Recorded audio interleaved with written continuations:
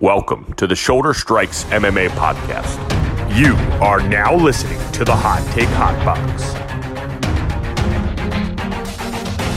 Welcome to the Shoulder Strikes MMA Podcast.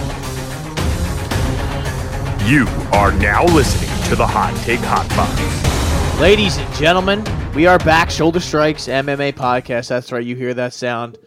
You hear that man with that baritone voice bringing us in. It's us. It's me. It's Matt McSweeney. Like I said, Shoulder Strikes MMA Podcast brought to you by the Hot Take Hot Box. I am joined by Ty Capone. Ty, how are you feeling? I know you had a great weekend watching Dan Argueta, get kind of worked over in some of the worst striking defense we've ever seen. And Montserrat Rendon, not to be confused with Anthony Rendon, taking a huge W this weekend. So it was a good weekend for you. Yeah, Chris Lieben, huge L. Yeah, we got to talk about that when we get there. I have that cooked up on the sheet right here of things to talk about.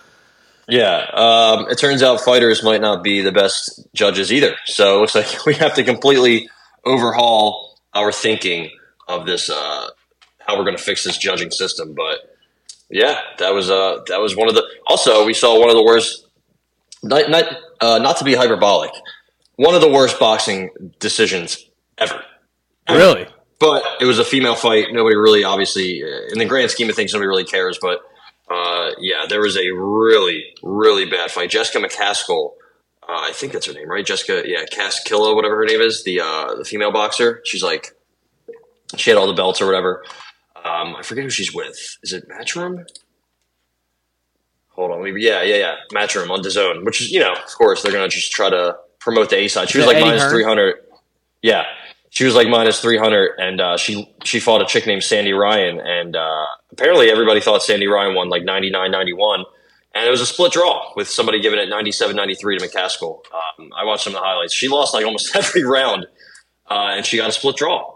So there you go. That's boxing, and that's just combat sports. It seems when you go to the judges on any of these sports.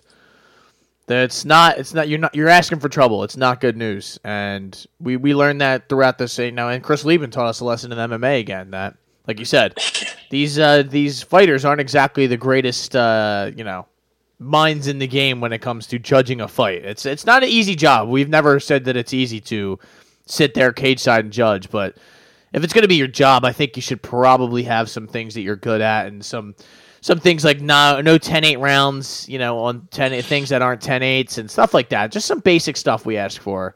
And some consistency. Yeah. That's another thing that we ask for. But too much to ask for.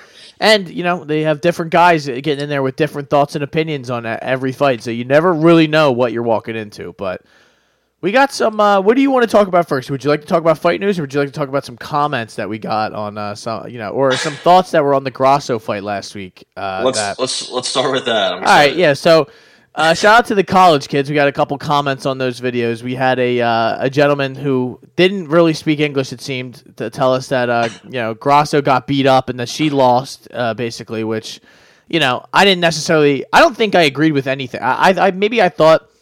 I don't even think Valentina really won. I just thought she didn't lose. That was my opinion. And you thought Grasso won 48-47, which was I don't think is that crazy of an opinion, because it just kind of seemed like Valentina gave it away. I didn't even think Valentina deserved the win, but I think the draw wound up being, even though how we got there was bad. We kind of talked about that. You can go back and watch that. But here we go. This is this is with a Pokemon avatar. So just so you know what you're walking into. But this is how this gentleman starts the comment off. Let's go. I'm not going to watch a second of this video.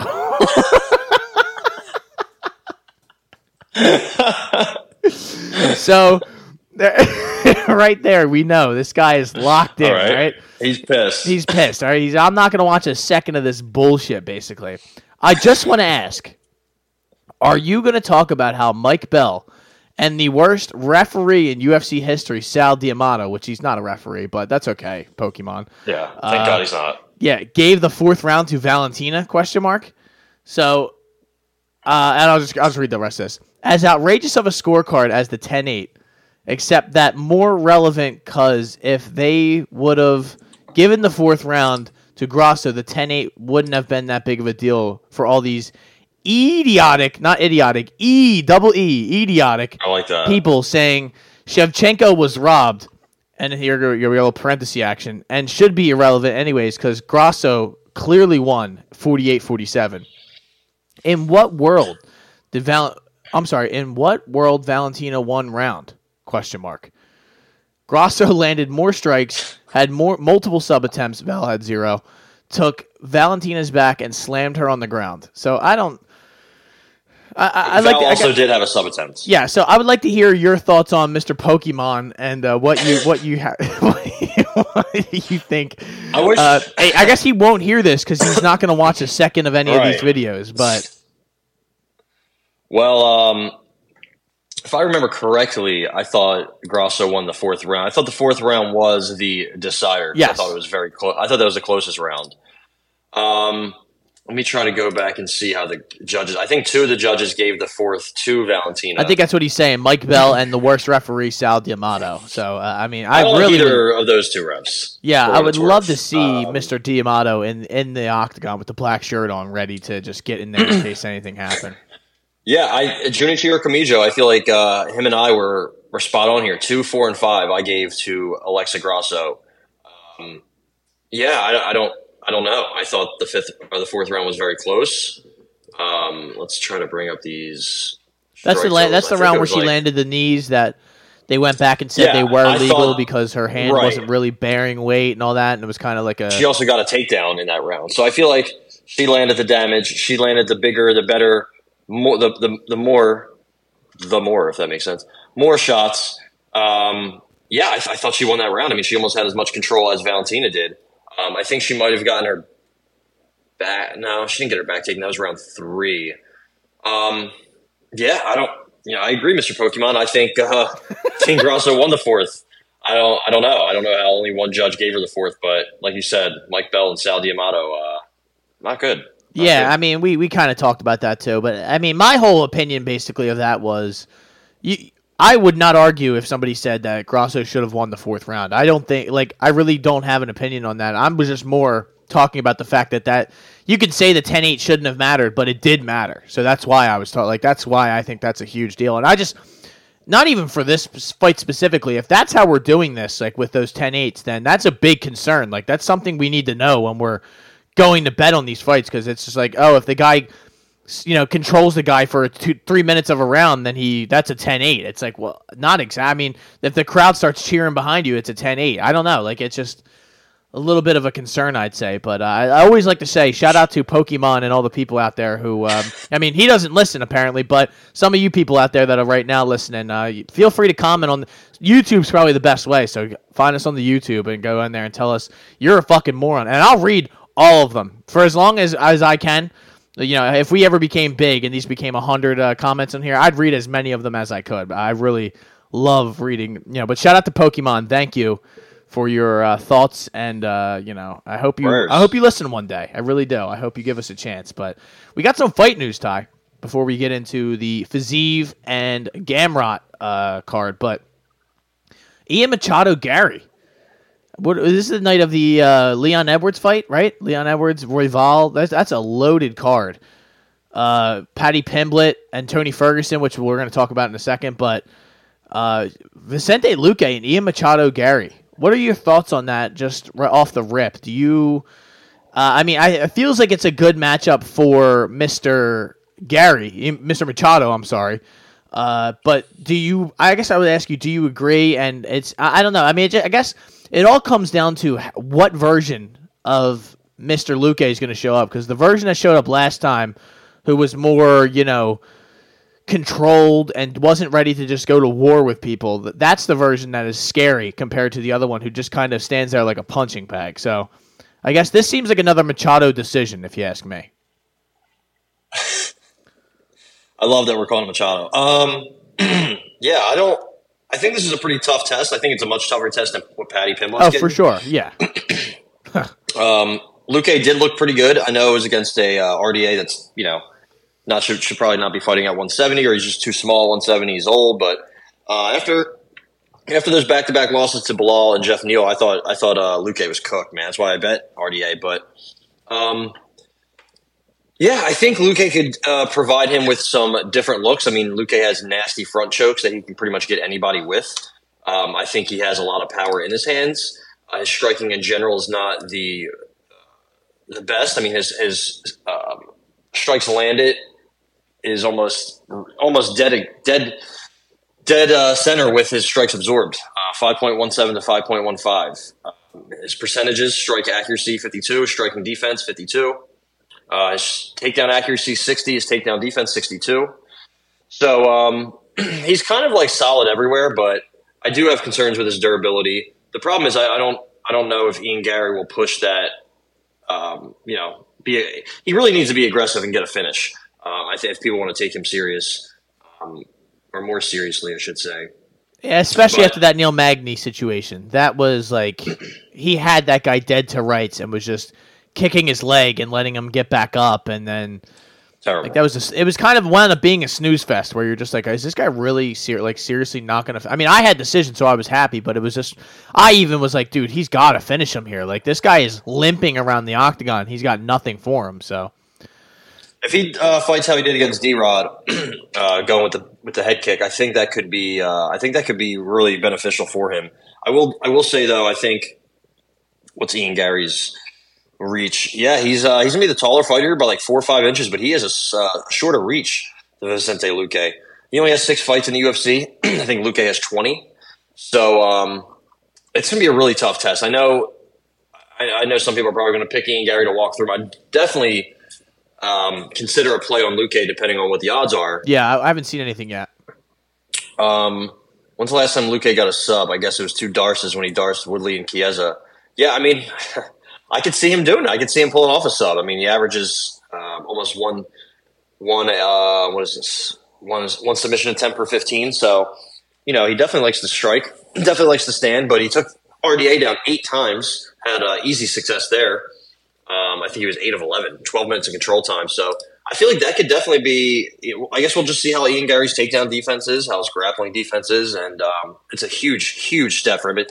It's I don't know. I think he might be able to outpoint Luque if he stays on the outside. But again, Luque has that 75-inch reach, so he likes to throw some nasty low kicks himself. He's a mean dude in there. Yeah. But sometimes his performance is a little inconsistent. I think the Jeff Neal fight was not great. I thought he did better than he did better against Bilal, I think, than he did against Luque. I mean, Jeff Neal, he outstruck Bilal, especially at distance. He couldn't stop the takedowns, and then once he got taken down, he was pretty much controlled from there, and basically lost all the rounds that he was doing well in. So I don't know. It's gonna be interesting. I'm not sure who I got. I think I might go with Luque just because I kind of have to. I think it's a fight that depends on the odds. It seems like a Luque money line, if it's like plus 200, would be very enticing. But if it's maybe plus 130, 40, if it's like a closer line, then I think an Ian Gary decision probably would look like a nice little bet there. But honestly, it's going to come down to what kind of odds they're giving us on fight night, and we will make our decision then. But we have a couple more to discuss. I guess we'll do Paddy Pimblett, Tony Ferguson. I'm seeing this. There is a lineup for this. Paddy's going to be a minus 380 favorite over Tony Ferguson. Another sort of layup that they're kind of trying to set up Paddy Pimblett for. But I got to say, though, Ty, this is not going to be as easy as we think it's going to be, I think. I think he should. He obviously should win. But if you look, Tony Ferguson has dropped his last 2 opponents. And Paddy can take a shot. We've seen that before. But Paddy is also a guy who leaves his chin up there. And is he going to be able to get that submission that it seems like he hunts on a consistent basis against a lot of these guys? I don't know. This is going to be fascinating by the time it rolls around. It's obviously he should win, but I guess I'm a little bit more intrigued by this than I guess maybe the average person. I don't know.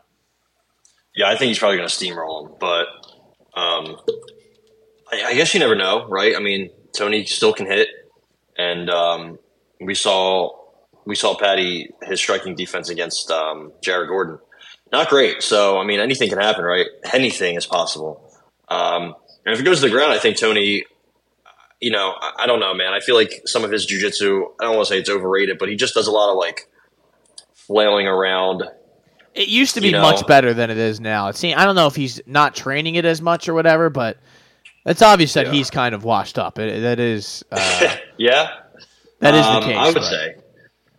I think Patty should get a win here. I mean, it's a big fight for him too. I know it's kind of a layup. It's kind of a setup fight for him, but like we've seen how many times that doesn't necessarily go the way it's supposed to. Like I could see him getting dropped. I could see him getting clubbed and subbed. Like Tony Ferguson is. If there's anything, he's still fucking tenacious. He's still the same psychopath he always was. He's still going to try and get in there and get a win. He needs a win. How many fights has he lost in a row? Like 6? Who, Tony? I'm not sure. I don't have that. I could pull it up real quick, but it seems. I believe 1, 2, 3, 4, 5, 6. Yeah. I mean, has anybody lost 7 in a row in the UFC ever? Like, I would be very interested to see if that's ever been done. I mean, he hasn't won since 2019. He hasn't won since before COVID. Yeah. So, like... That was the line of demarcation there where he kind of just fell off after that. And the guy he beat was Cowboy, so... Yeah. And before that was Pettis. So, yeah, I mean, like I said, he needs this. He needs to get off the schneid, if you will. I don't know, man. It's a tough task. And this... I don't know if we talked about this last time. I feel like this got made in between the last time we talked and... the last pod or whatever, but Shavkat Rakhmonov is going to be on that card as well. On that card, right? Yeah, I'm pretty sure this is all UFC, 296? 296? I think. But Shavkat Rakhmonov's fighting Wonderboy. Now, this seems like a little bit of a fuck you to Mr. Wonderboy, but he accepted the fight, so maybe he thinks... saying he was ducking the smoke? Who was he supposed to fight, or he declined the fight? Was it Michelle Pereira, right? No, it was somebody the night of the fight. It was Ian Gary. Oh, it was Ian Gary because he said he wanted to fight him, and he was like, "No, I'm not fighting Ian Gary." So, but it's crazy though. Like everyone, but I thought he was supposed to fight Michelle Pereira twice, right?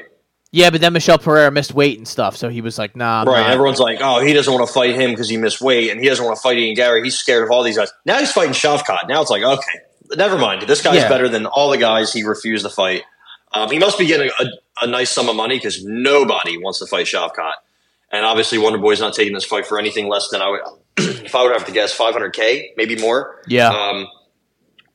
So, yeah, I think speaking of Shavkat, his sister pulled out of tomorrow's fight on the Contender Series, unfortunately. So that sucks. That's a bummer. Yeah. A lot of people said she was on Fraud Watch also. Wow. Okay. So, yeah, who knows, right? She might not be as good as Shavkat. Shout out to Sora, that's her name. But I think Shavkat's going to smoke him. I think he's probably going to eat some shots. I think maybe it's going to be tough to figure out the distance a little at first.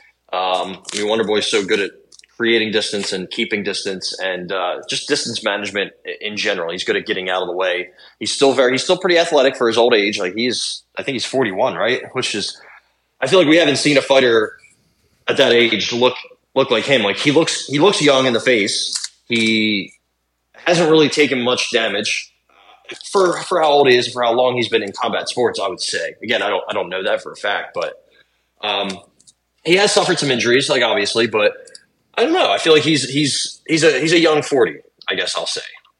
Yeah, and he's only been KO'd off that one kind of freakish Anthony Pettis Superman punch off the Never cage. Been submitted. No. So this to me another tough test for one of these young prospects, one of these hammers. I believe I had Shavkat winning the belt before the year ended. Is that correct? Yeah. Or in the next year. I forget. It was one of them. It was by the end of 2023 who would be the champion. You have Shavkat, I believe. Yes, sir. So we need to expedite that. I think if he finishes Wonderboy, polishes them all. I mean, 170. Nobody's doing anything at 170. And finally, they got Leon and Colby made.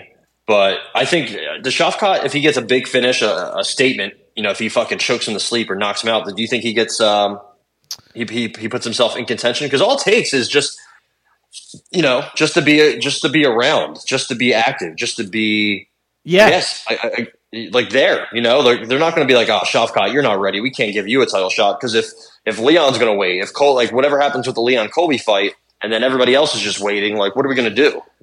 I think he would need probably one more in theory. I mean, you have Hamzat up there at 4, who's kind of just eating a spot up, so I really don't count him in this whole thing. Yeah, he's not even at 170. No, he's not, and he's probably never coming back, I would imagine. So basically have Shavkat in the top 5, and he's fighting a guy who's right behind him at 6. Even though I know people are going to be like, well, it says 7. You understand what I just said. So, Kamaru, Bilal, one of those guys maybe next, or honestly, like you said, if he goes out and finishes this guy in dramatic fashion, I could see him jumping there because those guys like Usman and Burns and all them that want to sit on their spots and not fight anyone, it's going to come back to like Dana will keep passing these guys up because he's not going to reward you by having you just sit around and wait. Like I don't think Usman's necessarily doing that. You've seen him kind of say he'll fight this guy or that guy, but he doesn't want to fight Burns again because that's his boy. And I assume somebody has to fight Bilal, and Burns was it Burns that just fought him? Yeah. Yeah, right. He was injured or something like that. He hurt his shoulder, or I forget what it was, but yeah. Sand. I think Usman, Bilal. If Bilal does, wants to sit around and keep waiting, if not, then I think him and Usman, then or Bilal and Shavkat. Depending on how this goes, but it's good to see 170 get going again because it was kind of like we talked about it in a stalemate. Nobody was really doing anything in there, and I really just hope they don't reward these people for sitting around and standing on their spots, but.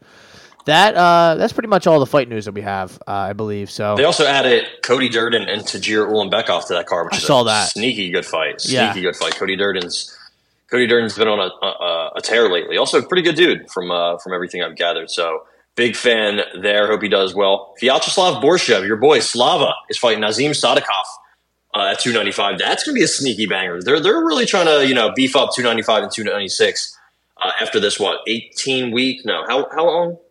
8 week? No. How long did we just go without a break of fights? Oh, I don't know. Like a couple months. It felt like the whole summer. Time. Yeah. It's. So now we're going to take a break this week, thank God, and then get back in there. Waldo Cortez Acosta and Andrei Arlovsky. That's being made. Wow.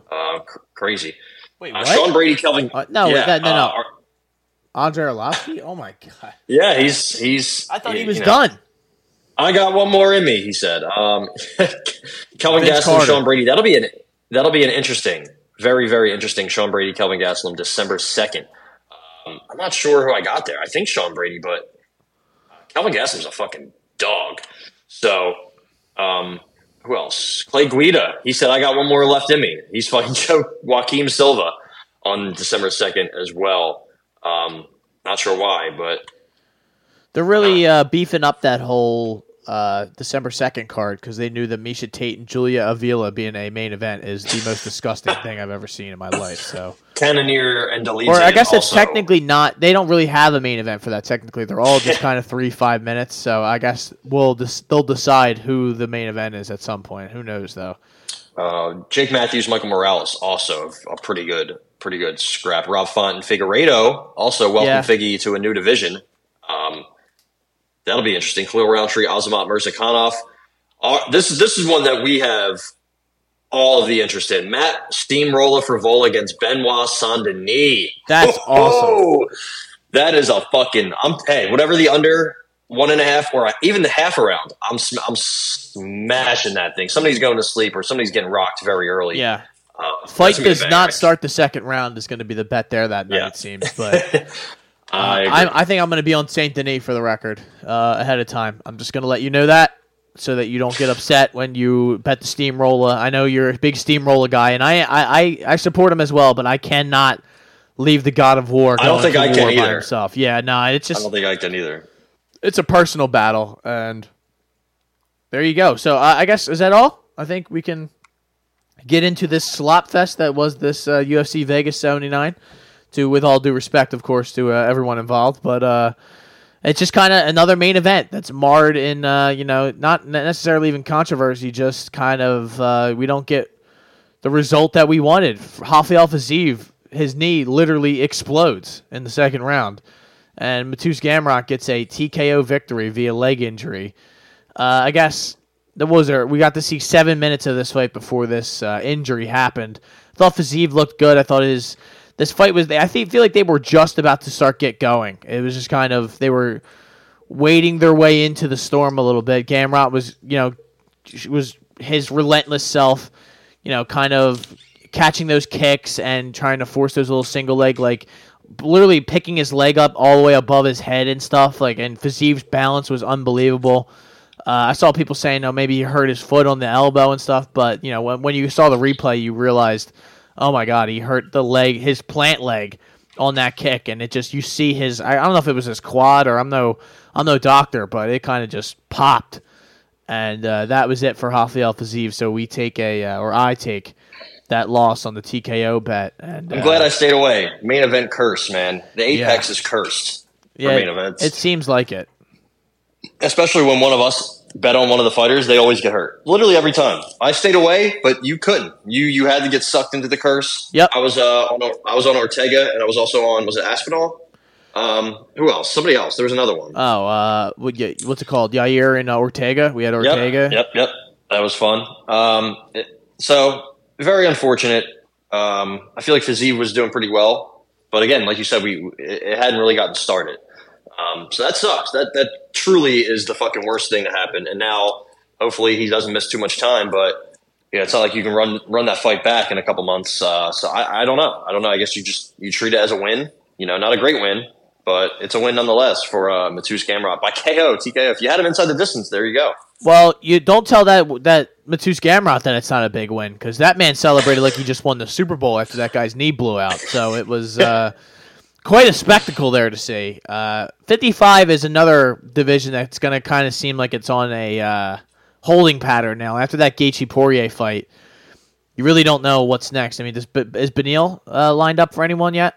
I don't believe so. I thought he was. I mean, I know they're talking about different guys and whatnot, but I feel like he was supposed to fight like Saruki or something like that, but I don't think so. So yeah, I don't think there's yeah. So I mean, look, I think there was a rumor, but I think it was just nothing was ever really made. So it seems like that division's going to be in a little bit of a holding pattern. So maybe a guy like Gamrot, who didn't really take much damage on Saturday night, could probably pop back in there and take advantage of that kind of, I don't know, power vacuum, I guess, because it seems like there's not like, Gaethje, Poirier. I mean, Gaethje seems like he's next for whoever wins that fight in October. Yeah. If it's Islam, even better for him, because it's a fresh matchup. Maybe not matchup wise, it's not better because that's hell to fight a guy like Islam Makhachev, but. He has the loss to Charles Oliveira. Poirier's just there, so maybe somebody could fight Poirier if that's what Poirier wants to do. But you never know. You really don't know what Poirier's up to now. Chandler's waiting for McGregor. He'll be probably never fight again. And Fiziev, it's just kind of another holding pattern situation. So it seems like, and it just sucks. Just sucks. I would like to have seen Fiziev go out on a sword and just get knocked out, as opposed to something like this where we are like, who knows what would have happened, kind of a situation. So, it sucks. Also, shout out to Joe Martinez. They should have had him do the no check card, and I will stand by that. Oh, I agree with you, but he's not the better ring announcer, so I will. No, he's just the best. No, he's not. But Michael Diamante is. But David Diamante, come on. Whatever the fuck his name is, who cares? Bryce Mitchell, the Holy Roller. How about him, man? Getting in there with his Bible after the fight. Why did he bring that into the ring? Did nobody see that? That shouldn't be allowed. Well, I mean, you I can't guess bring you really flags, can't. but you can bring the Bible. Yeah, you really can't stop these guys from doing whatever. In his trunks or something? Who knows? I got my Bible with me. You're like, oh boy. It's funny. I went back and watched it later, but during the fight, I didn't have the sound on watching the fights. I had the dual monitor going on with the Notre Dame game. Not going to talk about that right now, but tune in to tomorrow's episode if you want to hear what I have to say about that. But all in all, Bryce Mitchell, I think did exactly what we thought he could do or should do in a sense. Dan Ige, it's tough matchup when you're fighting Bryce Mitchell. He is relentless. His takedowns are just aggressive, strong. He's very good, with the wrestling and on the ground. Although like we've talked about, Ige was able to get back up at some points, but it doesn't really matter when you just spent 2 minutes on the ground. You're winning minutes, and Bryce Mitchell seems like a good minute winner. And he may not get a lot of finishes because it just seems like that's the way. But he looked good on Saturday. Yeah, he got chipped up a little bit though. Yeah, he was getting marked up, and man, I just if you were holding a Dan Ige ticket, you were just begging for him to not get taken down. And and controlled, and that's exactly what happened. And very, very unfortunate. He landed, I think, 4 total strikes in the third round. Low output, but while they were standing, man, Ige was definitely cracking him and winning the striking exchanges. But yeah, he just, typical Dan Ige fashion, can't put it together, can't put more than one round or even a round together. His takedown defense, 58%. Again, a lot of people thought Nate Landwehr let him off the hook without, when he didn't try to grapple at all. And I agreed. So I think Dan Ige is probably trending downwards, unfortunately. Yeah, and it's just a tough, it's tough for him. That's a tough matchup. If you match him up with somebody who wants to stand and bang, he's going to have success. But he's also kind of small. It seems he's small for that 45 division. So I don't know. I mean, at least him in stature, he's 5'7". May have a good reach, but that only does you so much. But how about Marina Rodriguez? I mean, you want to talk about a fucking beatdown. This was about as ugly as it gets. Let me just say, I want to go out and say this first. Don't want to see Michelle Waterson-Gomez back in the octagon anymore. I think she's done what she needs to do. She took one of the worst beatings I've seen, and I'm so glad I didn't bet. I wish I would have bet the TKO, obviously, but this was just ugly, Ty. This is real ugly. She was bad, elbows, straight hand, wherever she wanted to. Like, she couldn't stop any of those knees. Thing. Yeah, those knees. That's right. Oh my God, those were vicious. And I mean, she's a savage. She's got the heart of a warrior, but that's not gonna. She's lost 6 of 7 now, and the only win was a split against Angela Hill, which could have went either way. Yeah, like she could be on a 7-fight losing Don't streak. tell that to Angela Hill, by the way. No, absolutely do not. I think there's almost just a car accident right out front of my balcony. But 7 in a row. I mean, nobody wanted to see the rematch because the first fight, she didn't win at all. They ran it back, and she gets steamrolled even easier, even quicker. And the last fight with Luana Pinheiro was close, but she outstruck her. But she wasn't landing the damaging shots. That's always been her problem. She has her style, but she gets hit hard. She doesn't throw anything back, really. I mean, does she have any finishes in the UFC? Yeah, I guess it's kind of funny. Her first 4 wins in the UFC, her first 4 fights in the UFC, she got 4 subs. Tyra Parker, whoever the fuck that is. That was under the Strikeforce banner. I gotcha. Okay, that's why. Her first 2 fights in the UFC, she also had an Invicta armbar over Jessica Penne. Angela Magana, not sure who that is, and Paige Van Zandt. So that's her wins, her finishes. Yeah, not great. She also had Paige Van Zandt and Michelle Waterson was a UFC on Fox main event. So what people have told me is Paige's content has escalated as well. Some people have told me that. I'll have to check her only pipes. But, my sources have told me. My sources my boots on the ground. My sources have told me that her content. Kay Hansen also starting to up her game, working in the gym. I'm not sure which gym, but she's okay. I don't know. Yeah, you never know when she's saying when you say up her game. It's like, well, is she still fighting or what is what's going on here? Fears not. Fears those days are over. Also, yeah, but I agree with you. Michelle Waterson-Gomez, don't think she should fight anymore. That was just a mauling. And after the fight, she's like, I'm in good spirits. She made some kind of some kind of inspirational quote message about the seed being blossomed or blooming. It's over. I don't know. She got it's over. You got fucking shellacked and smoked throughout the cage. Somehow made it into the second round. Not sure how that happened, but I feel like the ref. Was it Kerry Hatley? I feel like he could have stepped in a little sooner, but honestly, Michelle Waters, I guess she was, she didn't die, so he's like, oh, she's fine. But maybe he had a Marina Rodriguez round 2 ticket. I'm not sure, but she got battered. Yeah, she got beat up pretty bad. Like I said, don't want to see her anymore. And Marina Rodriguez, I'll have to see her do it to somebody who's not 37. So when that happens, I'll feel better about it. But I mean, what is it? This is 115. It's just kind of that middle of the rankings. There is just a clusterfuck. It's just people hopping in and out of spots, and you never know what version of who's going to show up on a given night. So, how about Brian Battle? You keep disrespecting Brian Battle, and every time he goes out there and just does what the people want him to do. I really do think though that AJ Fletcher just.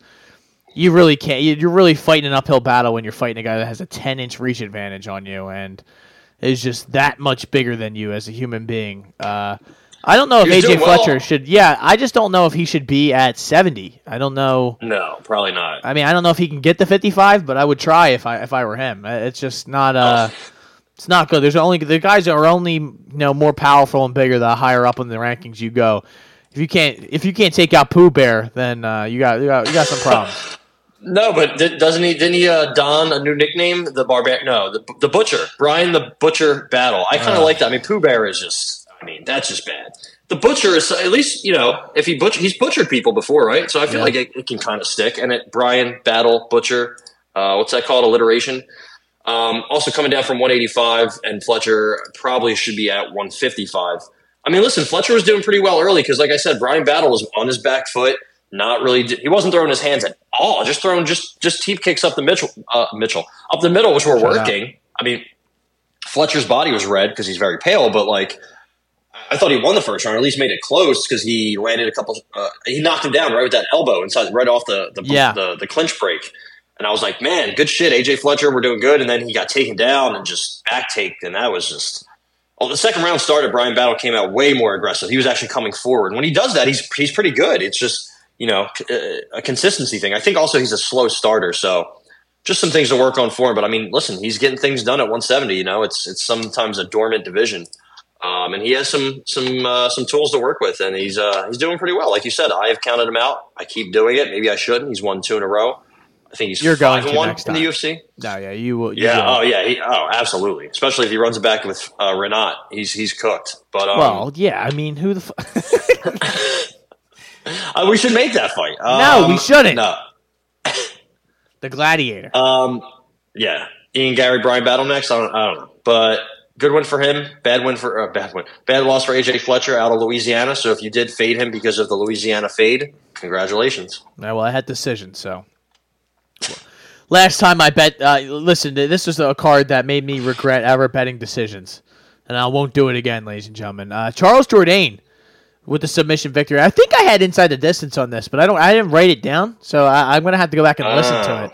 I feel like I took it though. That's what I'm gonna have to go back and listen for verification because it seemed like I was all on that when I bet it, and then I look back at the sheet later and I'm like, what the fuck happened here? But hey. Easy guillotine victory for you, boy. What say you, Ty? Yeah, it's weird. He was threatening it for so long. I figured Jourdain or Ramos would know what's going on and not continue to keep his neck and bury his neck deeper, and he kept doing it. Yeah, I don't know what was it. Was it a Ezekiel choke? No. What did he have before it? It wasn't a Dars, was it? It could have been. I forget. Like he kind of He kind of had it in. I forget. Dominic Cruz did a really good job of this fight, because I didn't think it was him. I was like, you know what? He's an idiot. He's just going to pop his head out. Getting a guillotine here is really hard, especially against Ramos. And Dom Cruz kept saying, that's in. And man, huge statement for Charles Jourdain to tap Ricardo Ramos. It's kind of like a panic tap. Like he tapped, and as soon as he tapped and Jourdain let go, he was like, obviously he wasn't going to sleep or anything. So. I'm not saying he shouldn't have tapped because obviously that thing was in tight. Also, he had, he was kind of threatening it for like 3-4 minutes. So obviously there was a lot of pressure, and Jourdain's still young, man. He's 95? I think he was born in 95. Like we've always been high on him, and obviously he's had his ups, he's had his downs, but that's kind of what has to happen when you're in your mid 20s. I think I'd much rather see that than, the Ian Gary approach where you're fighting a bunch of cans, not necessarily cans, but easy matchups. And then not doing great in those matchups. Charles Jourdain, quick finish over Ricardo Ramos. So, yeah, big win. I mean, Ricardo Ramos, bit of a fraud, I think. Yeah, that was kind of what I thought going into it, and it kind of proved it for me. Yeah, bounced back after that Crone-Gracie fight, which was not his fault, but he gets a finish here. And, I mean, listen, this is our boy. So we'll see if he can continue to make strides at featherweight. This is while I did have the sound on, but I got to say, man, another great night for Dominic Cruz for the fights that I did watch with the sound. He's awesome, man. And honestly, he kind of keeps Bisping in check when Bisping's in there, because Bisping starts going crazy sometimes, and you're like, oh boy, here we go. Yeah, that's kind of like how. Oh my god! Oh my god! Yeah, and also when they start talking about grappling positions, I really only want to hear Dominic Cruz talk about what basically what's going on. Telling me what's going on in grappling exchanges. When Bisping talks, I'm like, I don't think you really know what you're talking about. Why aren't they standing? You're like, all right. Oh, Jesus, dude. There is more to this than just throwing fucking hammers at each other, bro. Other than Dom Cruz saying, I don't think Rose is going to get slammed on her head here 3 seconds before she got slammed on her head. She's fine here. He's done. She's having a seizure. You're like, okay, well, you fucking lied to me, dude. I think he's, other than that, he's done really well. My favorite grouping might be Felder, Anik, and Cruz, honestly, or Felder, Anik, and Senko. I think Felder, Cruz, Felder, Senko. I think that those three have great chemistry and they work really well together. Obviously, all being former fighters. I know Bisping was too, but he's just I don't know. He's kind of like DC. Love when Felder's in there too. Yeah, you're right. I think he's the man. He's also getting back in that cage, baby. I know. How about that, man? He wants the UFC 300. I mean, that's good. It sounds like that card's going to be 6 hours or 16 hours long, I should say. It's going to be a fucking all-day affair. I have to gear up for that one, but you might have to come up for that one. We might have an all-time party here at my crib just to fucking go. By the prelim main event, we're gonna be fucking. I'll have a live pod with fucking 35 people in the pod. We'll do it. Screaming. We should get as many people as we can, right? That'd be very unfiltered. I feel like we wouldn't even be allowed. No, I think people would get arrested if I had some of these people that watch these fights with me on there. So they'd be like, "Wait, you're recording me?" I'd be like, "Yeah, dude, told you that when you came here." Oh shit. Yeah, the flashing lights and camera, are they not evident? Yeah. Also, we would have to take a shot every time. Well, so we have to make drinking games for sure. Then, my God, yeah, I would be absolutely fucking nuked by the time. God knows. What do you think the main event? We know we'll talk about that another time. I wonder what the main event for something like that would be. It'd have to be something huge, man. Brock, Conor and Topuria. Conor and Brock. Yeah. Yeah. Okay. Let's keep it moving. Floyd Mayweather and Ronda Rousey. The fight that the people have been waiting for. I'm gonna beat her ass, man. I ain't gonna lie. I ain't gonna take it easy on her. I'm gonna beat her fucking ass. You're like, okay, here we go. All right. All right, Floyd. It's nothing out of normal for you, man. You like to put your hands on women. Shout out. All right. How about Miles Johns taking out Dan Argueta? He kind of just had enough to beat him. Miles Johns didn't. I mean, this was a gritty performance from him. I think he looked good in this fight. Dan Argueta is just kind of a relentless pace fighter who has, I think you said this, no striking defense at all. He just kind of stands there and eats shots. But his Bisping kept saying he's just coming in like a zombie. Yeah, like a zombie. I love when he says the word zombie. I think it's so funny. He's just walking in like a zombie. And dude, he kept doing it. It was like the most predictable thing. Like he would come, like the way he would walk forward was very aggressive, and he would he would move his body a little bit side to side, and then he would just get fucking countered every time, and then he would just keep doing it. And I'm like, bruh, what are we doing here? Like, Miles Johns, I think, got very tired after that first. Right away? There's just a grappling exchange, like a big scrum, right? They just kept trying to. Well, yeah, and then Argueta ended up on his back, like on the cage, and then ended up on the ground on his back. And I mean, I feel like Argueta probably won the first round, or he could have, because then Miles Johns got up and landed some good shots. But I mean, Argueta was on his back for it felt like 2 to 3 minutes of that round, and I mean, but it didn't really matter because Miles Johns won those last 2 rounds pretty handedly, and he was landing whenever he wanted. And Argueta, I would say, didn't get like completely dominated, but it's just he has some serious holes in his game that are going to hold him back. Absolutely, yeah. This was again, the fact that he was the favorite, I thought was crazy. But shout out to Miles Johns, catch that ticket. I wish I put $5 million on it because I was very, very confident in him getting this win. And his striking is like wild though. It kind of like worked out for him. He just throws very loopy, wild looping shots. Yeah, it's just. If he's one of those guys, he's like a fucking keg, man. If he threw straight, like, right down the chute, he'd probably knock people the fuck out, man. But he just, I don't know. What are you going to do? But how about the Dirty Bird? Tim Means, man. You had this one as well. Look, Falaho stinks, and I should have known this. I said it the last time that he fought, but he can't, I mean, I won't even say he can't take a shot, because that knee, the first knee, I think it was in the second round that landed, or I don't remember what round, but it was a bomb, and he got wobbled, but he stayed upright, and he survived it. But the knee was there the whole time, and Tim Means landed it a couple more times before he eventually ended the fight in the third round with it. Tim Means was throwing heat. He was eating shots that weren't really affecting him. Fialho just stinks, man. I just think, he got vetted out by Tim Means. Tim Means still has it. He's not, it's not going to be an easy night out when you go fight Tim Means, but that was a guy who had just lost 3 in a row, and he just came out and dominated Andre Fialho. So maybe there's not a spot for Mr. Fialho in the UFC. Yeah, I think he's probably an LFA fella. Honestly, maybe Bellator or PFL, whatever they're doing, can sign him. But I was kind of impressed by him. Like, he had moments where he had Tim Means on the cage or on the retreat, and he was landing some good shots. But he's very basic. Like I said before, he kind of throws like that heavy right kick, left hook, and that's like it, like a right uppercut maybe, or a big right. He just swings kind of wild. He has power, but he just doesn't know how to hone it to his best ability. And other than that, he just doesn't really have anything. Like, his striking defense is just absolutely abysmal. Tim Means landed 72% of his significant strikes, and Tim Means swings wild sometimes. So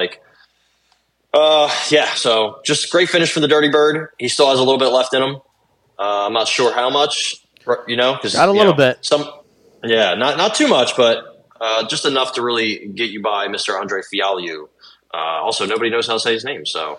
Yeah, neither do I, and I don't know. I don't know what they do with Tim Means next. I imagine they're going to feed him to some young animal next time. It always seems like that's the way. It's like, oh, you got to win back. Okay, we can market this, and then it's just like, oh, he's fighting Shavkat Rakhmonov. You're like, wait, whoa, what? Like, what are we doing here? Or, somebody along those lines, maybe a Miguel Baeza or something like that, which would probably be a good matchup, but. I'd like to see what they do with Tim Means next, but I think it's going to be something along those lines. This was gross and disgusting. Cody Brundage wins this fight via illegal elbow to the back of the head. Now, let me just say, that was an illegal elbow. It was.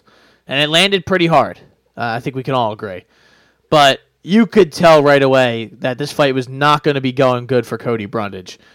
And, he did his thing, like we said. He's going to go out. He's going to give him his all for the first minute or two, and then he's going to completely gas out. He's going to be a 2-pump chump. He's going to bust his load, and then he's just going to have Jacob Malkoun on his back, smashing him out. Sounds like my prom night. Yeah, and it just seems like Cody Brundage has that quit in him, man. We say that people have that dog in him. Cody Brundage does not have that dog in him. He's got that cat in him. Yeah, he's going meow. Yeah, it's not. Dude, there are so many situations where he just quits, and it seems like this is a situation where he quit. And you could say he had the right to or whatever. Obviously he won this fight via illegal elbow, but now he's like deleting comments on his Instagram and shit like that, and he's like, people are like, you're a fucking fraud, like all this shit to him, and hey, he won double his money, right? Whatever he gets paid, 15 and 15. He walked out of there with some extra bread, but everybody knows the real shit. You're not going to get support for getting elbowed in the back of your head. And it was just dumb by Jacob Malkoun. He didn't need to do that. But really, and what really pissed me off is that I lost that bet because of that, too. I lost it inside the distance because this guy fucking elbowed him in the back of the head. And I didn't even get a void. Could have used a void. I can't get over the meow. That was crazy, but yeah, I feel like it should have been a no contest, man. I guess he did elbow him in the back of the head, and then Bisping and Cruz kind of trying to differentiate if it was a forearm or an elbow, and Dom's like, no, it was an elbow. He might have landed with the forehead or the forearm, but getting hit in the back of the head in general is not good. Not good for your. Also, it makes me. It's one of the worst things you can do to really just set me off is touch the back of my head. Yeah. I do not like it whatsoever. I will just freak the fuck out. So, right after they kind of stopped action, Brundage, I don't want to say he looked fine, but he kind of did. And then he needed to take all the time in the world. They brought the doctor in here, and he's just sitting there against the cage. His body language was pretty much like, I'm not going to stand up.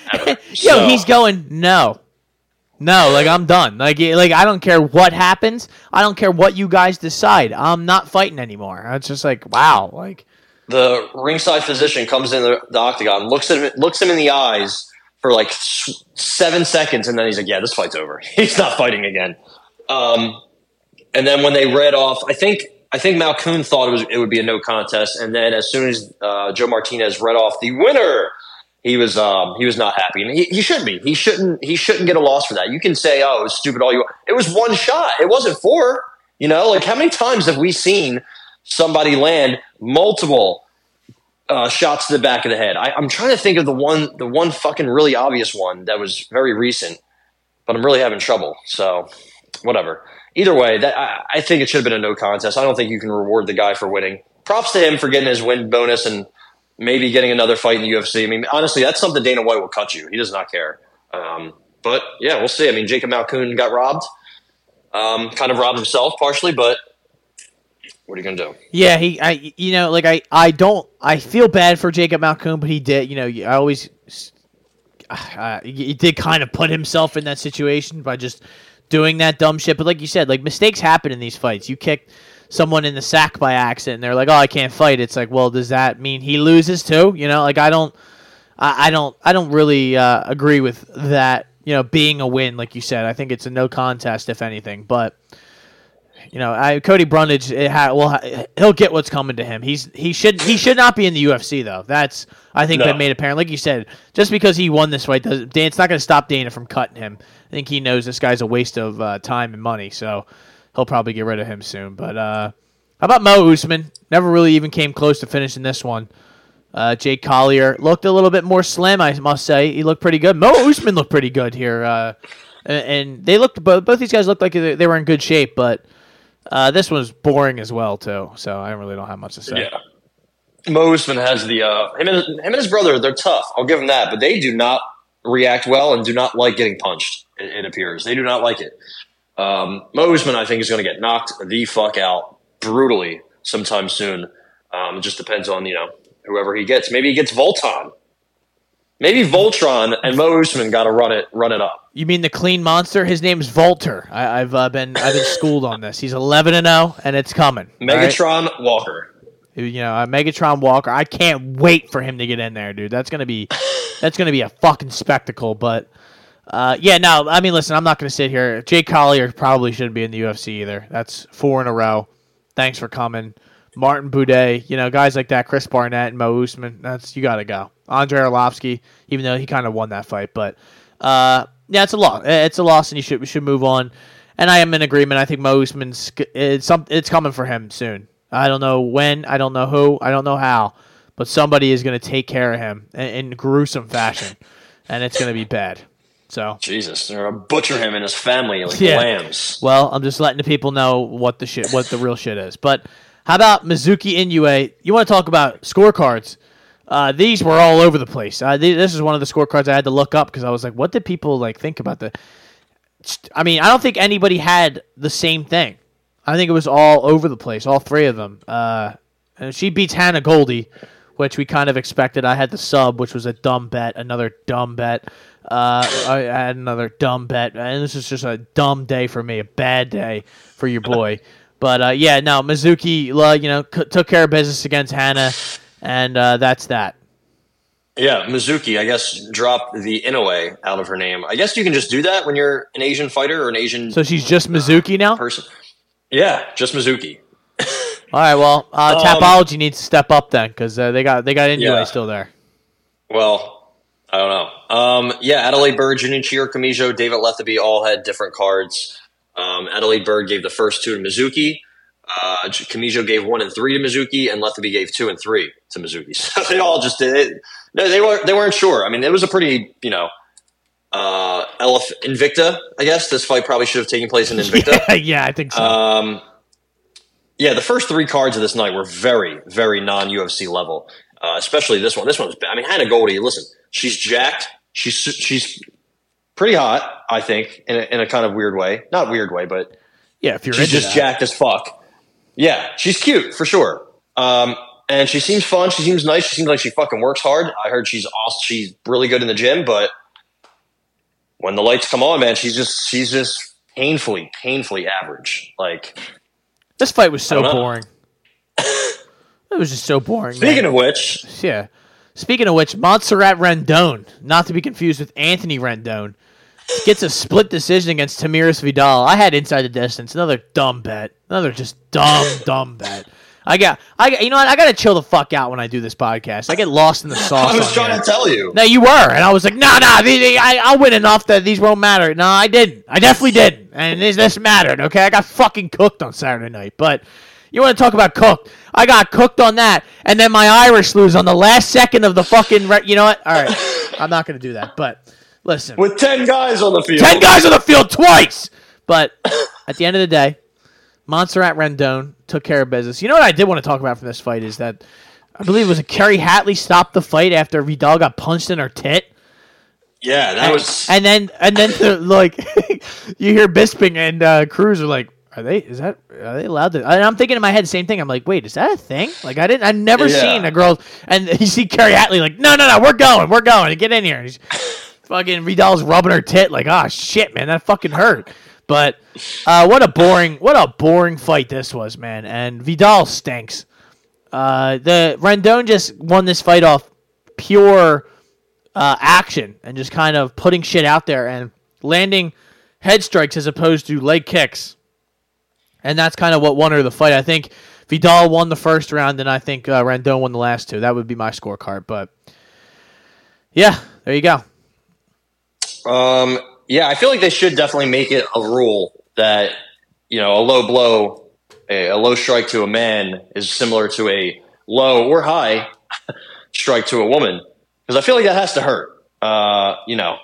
I don't know. I imagine getting punched in your tit hurts. Yeah, I imagine your boobs and your balls are very similar in I can't think of the word. In fragility, maybe they're both very fragile. Like, I'm sure it hurts both. Anyway, also getting kicked in the vag, I'm sure also can't feel great. So yeah, maybe we should outlaw that. Maybe we should mess with the rule. It's funny because that like never happens for some reason. I've never somehow, seen that happen. Or at least, but yeah, that you know, there you go. Also, Chris Lieben somehow giving Tamiris Vidal 2 rounds is just, I mean. Yeah, I don't see. I saw the second round he gave her, I think, and that's where I was like, I looked at the scorecards and I was like, who gave? And I looked at Chris Lieben and I went, God damn it, man! Like, that's the one guy that we couldn't really, you know, like we can't really afford for you to be just giving out random scorecards like that. But, yeah, I mean, who cares? I mean, at the end of the day, who really cares? That was UFC Vegas 79. Performance of the night goes to Marina Rodriguez. Charles Jourdain also gets $50,000. And fight of the night was Tim Means and Andre Filao, however you want to say it. But I think that was worthy of the money. And this is a card that kind of we're going to forget about by next week. So it's just kind of unfortunate. Things just really didn't go its way, and it just kind of snowballed from there, and it just was ugly. But any Contender Series thoughts before we get out of here? I guess I know you got to you have a hard out here soon, but I didn't know. Well, I do not anymore. Oh, okay. My sister has left my ass stranded. There you go. I've been stranded, and I don't even know if I'm getting over to the Tampa now. So we'll see. I don't know what's going on. I have to stay tuned start from scratch. Stay tuned. Yeah, I'm not too sure. I think the main event is going to be a banger for this. I have to tape this a little bit. I've had a brutal weekend. I haven't slept in ever. There you go. So yeah, I'm not too sure. Honestly, I don't have any thoughts. I think tomorrow I'll give you some thoughts. If we run it back, which I think we might. And our Contender Series picks are for Twitter anyway, so that's I just wanted to, I didn't know if you had any. I mean, other than Sora Rakhmonfrodov, that was the only one that we really had some thoughts and opinions on. And here we go. There's a video playing on this fucking thing. I mean, are you kidding me? That's just how it is. Get out of here. Yeah, we're done. We're done. All right. So there you go, ladies and gentlemen. Shoulder Strikes MMA Podcast. Listen, Tapology, I have it fucking muted. Why do you play music and shit while I'm on the podcast? Why? Doesn't matter anyway. But how about it, ladies and gentlemen? My name is Matt McSweeney. I am Capone. And listen, guys, as always, set your units to a certain level and don't go over them, okay? Because sometimes you end up getting cooked on a Saturday night, and it ruins your 1-8-1, Saturday baby. and your Sunday, baby. So, and shout out to Taylor Swift showing up to the Chiefs game. We'll talk more about it tomorrow. Go Birds.